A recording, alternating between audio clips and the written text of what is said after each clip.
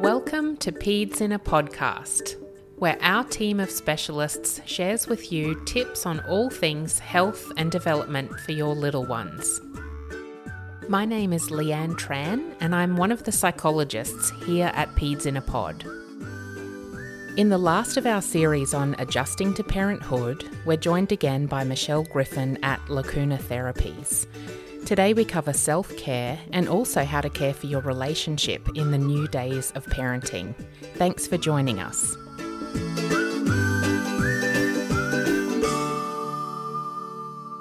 Hi Michelle, thanks for joining us again on the podcast. We've talked before about adjusting to parenthood and first of all the sleep and the ripple effects that can have for families. Or new parents, I guess. Then we talked a little bit about expectations and how that can kind of, in a way affect our reactions and how well we take things in our stride. And both of those times we touched on self-care a little bit, and that is a really important part of, general mental health well-being and having good mental health and relationships. So I thought it's worth talking about in more detail with you today. So how would you define self-care? What would you say that it is, self-care? Self-care for me is supporting myself to be healthy, both physically, emotionally, and mentally, and spiritually. Okay. And why is self-care so important? It allows me to function in the world. Mm-hmm. My children are relying on me to be fit and healthy for them, of sound mind. And if I'm not functioning and firing on all cylinders for them, then they're not fully supported. So it's like when we're in the safety talk on an airplane, and they're saying fit your oxygen mask first and then take care of everyone else. If I'm not breathing that in deep, I'm of no use to anyone else around me. Yeah, that's actually exactly what I was thinking at the same time as well, that they do say that. And then the other thing too is because you were talking about how your kids are relying on you for things, that you can't pour from an empty jug cup. either, or empty cup. No. So you do need to, look after yourself and give yourself what you need to make sure you can then give to others. Yeah. I guess from a psychologist's point of view, I think that a lot about emotions and that kind of thing. So if we want to help our kids regulate their emotions, we've got to also be regulated ourselves. And so we do that by making sure we feel calm and get what, are meeting our own kind of mental health needs. But I like how you talk about it kind of being spiritually as well as physically and mentally and that kind of thing. So do you have any tips for new parents on how they can, I guess, care for themselves? Or a really good activity that I do with new parents is having the self-care wheel, and I just draw a circle, divide all the pieces of pie, and then go around and identify the 8 areas of self-care. Okay. And so professional, like our employment, financial, environmental, emotional, physical, and I'm drawing a blank on the other two now. But then going through and identifying areas in each of those components, how we currently support ourselves, and then notice where the gaps are and look for ways of supporting ourselves. That's really interesting. So you're looking at it so we can meet self-care. I'm not quite sure how to say that. So I know about self-care, but I don't know what's the term of doing it for yourself, like caring for self, I guess. But so it's in a range of different areas, and sometimes we've got some down pat, but then the others fall away as we become stressed or whatever. So it's trying to achieve balance in all of them, not perfection. just right. balance. Yep. Yeah. Yeah, that's perfection's kind of the opposite of self-care, isn't it? It's the two don't go together. No. Yeah, okay.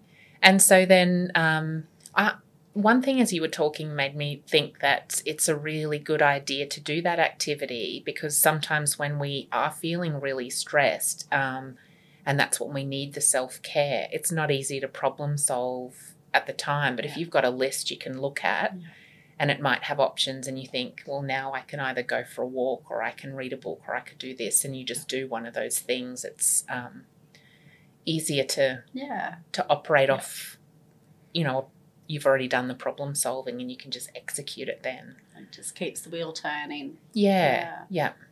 I find it really helpful in I'll have a copy of that either on my bathroom mirror or on the fridge, and just referring to that. Not every day, we've got enough to think about every day, but just checking in and going, okay, look, the physical's been a little bit neglected lately because the energy's been on work. So scheduling in a walk with a friend and a talk with a friend, that can just, that verbal processing can be really helpful. Booking in a therapy session and taking ourselves down to the water. The water for me is that really regulates my nervous system. Right, yeah. And even like co-regulating with someone else, like when our kids are feeling worried or stressed about something in particular, we're not going to be able to settle their nervous system if ours is on heightened. Yeah. I was just thinking that it's probably worth us defining what we mean when we say about regulating. And so it's when I talk to kids about it, it's on a very basic level, because it's easy for kids to understand. But I kind of talk about having really big feelings, and then regulating is the ability to kind of bring ourselves back down to a bit more of a calm, centered place. Not perfection, like you said, but just so that we're able to more to manage the feelings that we've got. And so that might be through deep breathing or, taking a break, doing something fun, asking for help or that kind of thing. And so we've talked about co-regulating as well. So that's the process where when kids, are upset, that we're helping them with that process because they're not, for whatever reason, in a position to do it themselves. And that's why we need to be or already have done that process so that we're centered and calm. Yeah. And modelling that, like asking for help, seems to be so hard for us humans to personify. We're independent little beings, but we're so codependent and craving connection with the other. So it baffles me. Like, I find it really hard to ask for help as well. But over the years, learning to go, okay, well, this is not my strength. I need to outsource this and get some support. Yeah. It takes a bit of vulnerability, doesn't it? And to allow yourself to feel that and ask for help anyway. And modelling that to our kids teaches them that that's just... It's an okay thing to do. And it's natural. Yep, that's right. So we talked about a few ideas. It'd be interesting to give some more tips about some of those practical things people can do for self-care. We've kind of talked about the categories on the wheel, but so for you it's going to the water, and I like to, hike or be out in nature. And so for us that's probably comes under part of that spirituality kind of thing. Is that right? Or nature or physical. Environmental as well. It ticks a few boxes there, or pieces of the pie. Yeah. Also like breath work.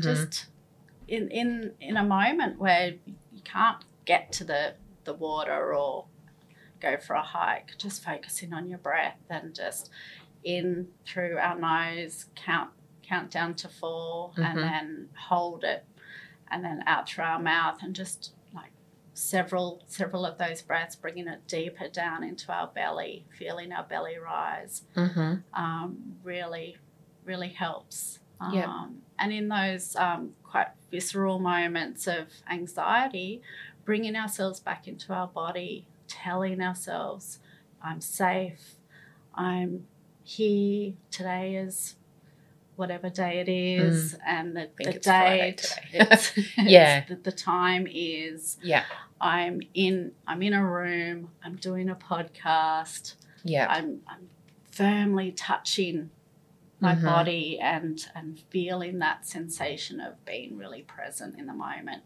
And that coupled with the breath work is really grounding. Yeah. I like the way you use the word grounding, because it's not really, I think about it sometimes that those big feelings, or when we're really anxious, it's almost like that out of control kind of feeling. Yeah. But it's not about then getting it back into control, because that's just not possible. But it's about kind of grounding and coming back to a place where then we can problem solve it or think it through. We can think rationally once again. Yeah.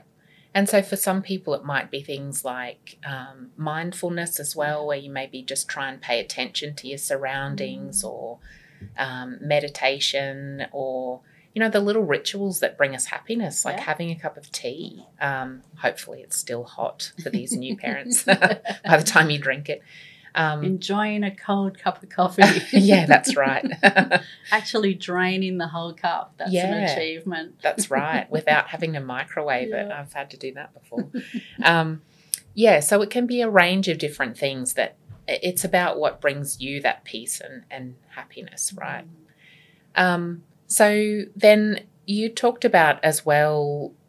So actually, before we go on, one of our colleagues here, Tammy, she's an occupational therapist, and she works with teenagers quite a lot about going through this situation, but she also works with new mums as well. And one thing that she has coined this phrase of, I think, I associate it with her, is boring self-care. And I love that term, and I use it a lot now. And so sometimes that is just, she has this phrase where she says it's not all bubble baths and foot rubs, that sometimes it's about going to bed early, or saying no to something you wanted to do for somebody else, or just going for a walk even though you hate it. Just do it because it's self-care. So it doesn't, sometimes it can just be those basic things that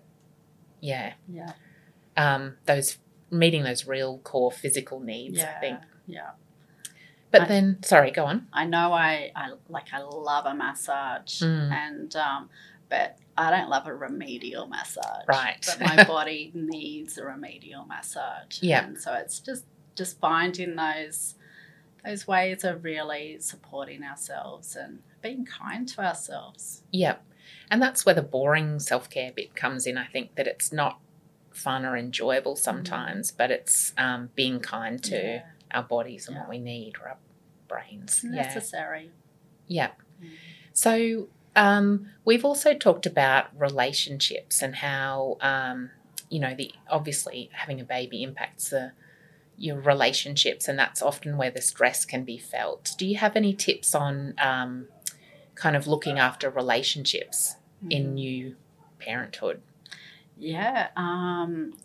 Couples therapy, obviously. I run a 8-week couples program for new parents and planning to be parents, to work together, see different relationship dynamics at play, and together we do activities like in nature and art therapy, sand play, like writing, journaling within our group sessions, but it's then creating your tribe, meeting other people who you don't feel so alone in your relationship. We talked previously in the podcast about the mental load, and having couples in the same room going, oh my God, yes, I relate to that, having that resonance, and that is grounding as well, that, okay, this isn't such an isolating gig as I thought it would be. Then focusing, simple things like going for a walk together as a couple. Put the baby in the pram or the carrier, and just doing a couple of laps around the block.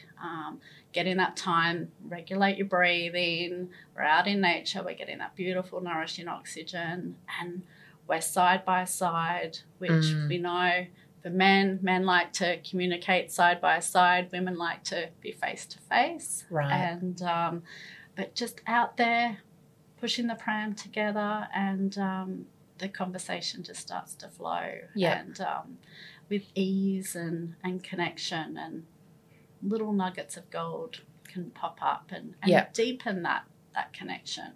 Yeah. And we all know that then has a flow-on ripple effect in the rest of our day. Yeah, we kind of feel more grateful and kinder in our approach to people and partners. Yeah.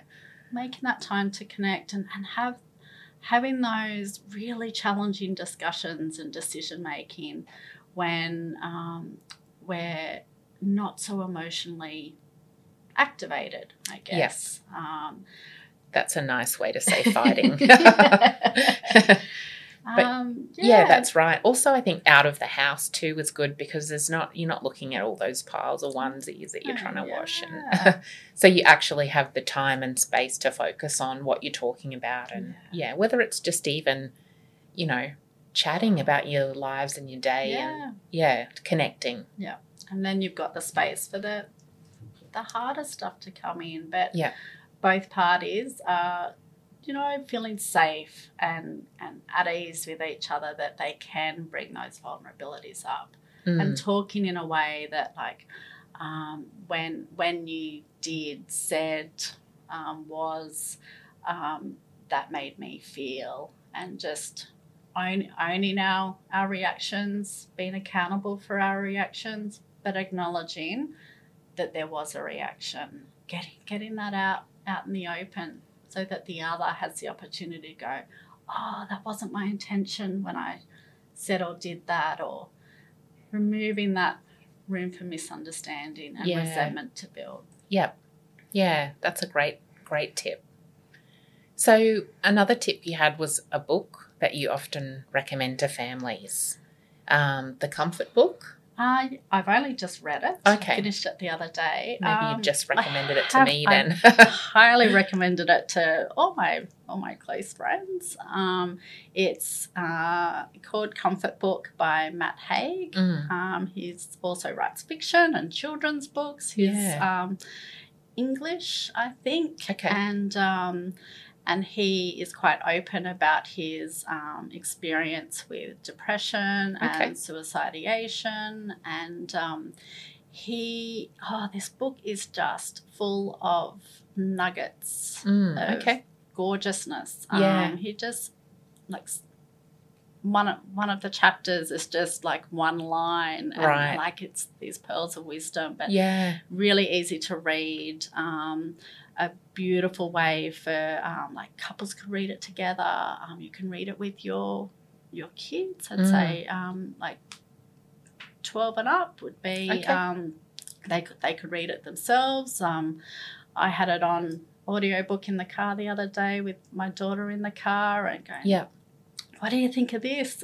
It's, beautiful, insightful, and logical ways to be kind to ourselves. And yeah, that's great. I love that they're really small little pieces of information, so that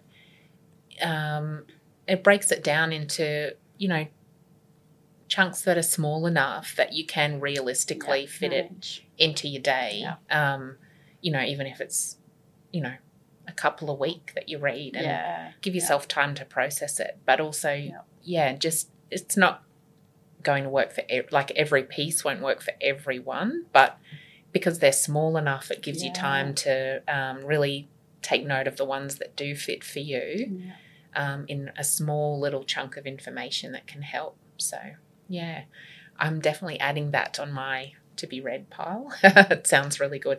Actually, Yeah, we might. We have a parent library here at Woolloongabba as well. So it's kind of, we have a share library, but then we've also got a resource library. So it's books designed to help particularly with parenting and that kind of stuff. So we might add that to our library so that parents can have a look while they're here. Yeah. Thanks so much for joining us today. Thank you. You're welcome. Thanks for listening to Peds in a Podcast. If you found listening to us useful, we have plenty of resources on our website, including blogs, articles, and videos. If there's a topic not covered that you'd love to hear about, you can get in touch with us on our website. Visit us at pedsinapod.com.au.